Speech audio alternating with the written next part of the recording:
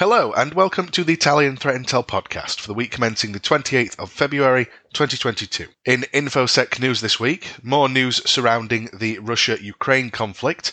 A tweet from ESET revealed that the company's telemetry shows the presence of the Data Wiper malware we previously discussed, tracked as Hermetic Wiper, on hundreds of machines in the country. According to this security firm, the infections follow the DDoS attacks against several Ukrainian websites, including the Ministry of Foreign Affairs, Cabinet of Ministers, and RADA. Interesting is the PE compilation timestamp of one of the samples, which is the 28th of December 2021, suggesting that this cyber attack may have been in preparation for almost 2 months. In some cases, it appears the threat actors have used a Golang-based ransomware as a decoy. The ransomware decoy also dropped a ransom note on infected systems, including 2 email addresses to contact this alleged ransomware gang, though it appears likely that the ransomware was used only as a distraction from the wiper attacks themselves.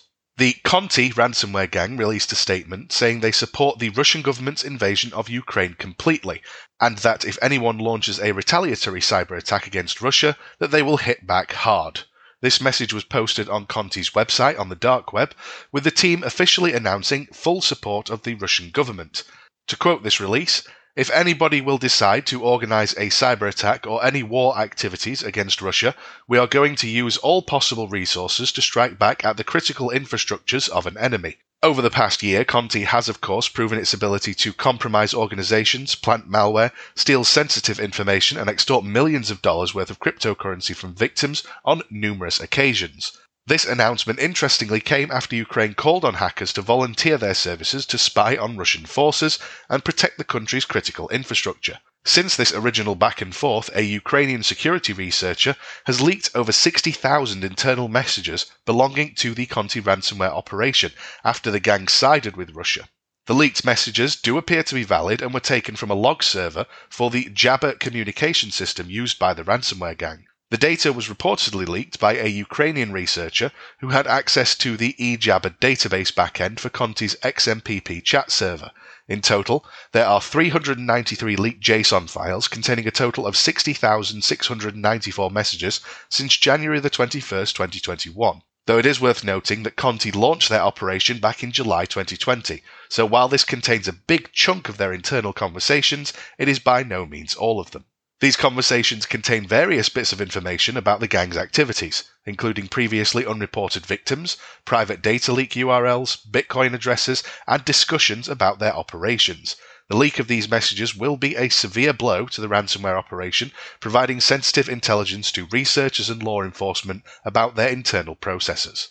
In related news, it appears we now have confirmation that the TrickBot malware operation has completely shut down after its core developers have moved to the Conti ransomware gang to focus development on the stealthy Bazaar Backdoor and Anchor malware families. TrickBot has been a notorious Windows malware infection which has dominated the threat landscape since its introduction in 2016. The malware is commonly installed via malicious phishing emails or other malware and will quietly run on a victim's computer while downloading modules to perform different tasks.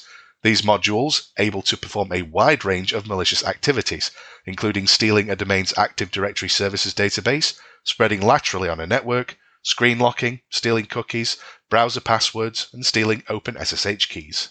TrickBot has had a long and fruitful relationship with ransomware operations, who partnered with the TrickBot group to receive initial access to networks infected by the malware. Back in 2019, the TrickBot group partnered with the Ryuk ransomware operation to provide the ransomware gang initial access to networks. In 2020, the Conti ransomware group, believed to be a rebrand of Ryuk, also partnered with TrickBot for initial access. In 2021, TrickBot attempted to launch their own ransomware operation called Diavol, but this never really picked up steam, possibly because one of the developers was arrested. Despite numerous takedown attempts by law enforcement, TrickBot has successfully rebuilt its botnet and continued to terrorize Windows networks, up until December last year, when the distribution campaigns suddenly ceased, and seemingly we now know why. Over the last year, Conti has become one of the most resilient and lucrative ransomware operations, responsible for numerous attacks on high-profile victims and amassing hundreds of millions of dollars in ransom payments. Due to the enormous wealth and capital at their disposal, and TrickBot primarily being used by Conti, the ransomware gang appears to have slowly taken control of the operation. However, Conti did not recruit these elite developers to work on the TrickBot malware, but rather to work on the more stealthy Bazaar Backdoor and Anchor malware families. This shift in development is reportedly because the TrickBot malware is too easily detected by security software and that the operation would be shut down shortly. While it's always good to see a malware operation shut down, the reality is ransomware gangs have already transitioned over to the more stealthy Bazaar Backdoor family, which has already seen increased distribution via email campaigns over the past 6 months.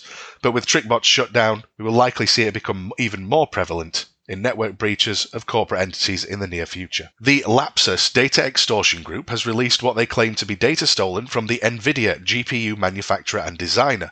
The cache is an archive, almost 20 gigabytes in size, with an insider saying that the intrusion completely compromised the company's internal systems. Lapsus have claimed that they stole a total of 1 terabyte of data from NVIDIA and that they were prepared to publish it unless the company pays a ransom demand and meets other criteria. The first round of messages from Lapsus included a leak of what the actor said were hashed passwords of all NVIDIA employees, and bizarrely, a statement regarding the company hacking them back to encrypt their virtual machine with all of the data. The items said to be stolen during the breach include stuff, schematics, driver, firmware, and that they are willing to sell some of it. To quote this release, "We are still waiting for NVIDIA to contact us directly. We are also selling a full LHR v2. We hope it will soon be removed by NVIDIA." LHR is NVIDIA's light hash rate technology, which enables graphics cards to reduce a GPU's mining capacity to be used to obtain cryptocurrency. The extortion group appears to hope that NVIDIA will remove this limitation in response to their demands. They are specifically asking the GPU maker to remove the LHR limitations in the GeForce RTX 30 series firmware. Since this was first reported, it has been confirmed that 71,000 employee credentials were stolen, and some of them leaked online following this data breach. The Have I Been Pwned data breach notification service operated by Troy Hunt has added data belonging to 71,335 compromised accounts to its database as of Wednesday, saying that the stolen data contains email addresses and NTLM password hashes, many of which were subsequently cracked and circulated within the hacking community. Thank you very much for listening to the Talion Threat Intel Weekly podcast. Please do not hesitate to contact us should you wish to discuss any of the items outlined here, and thank you very much for listening.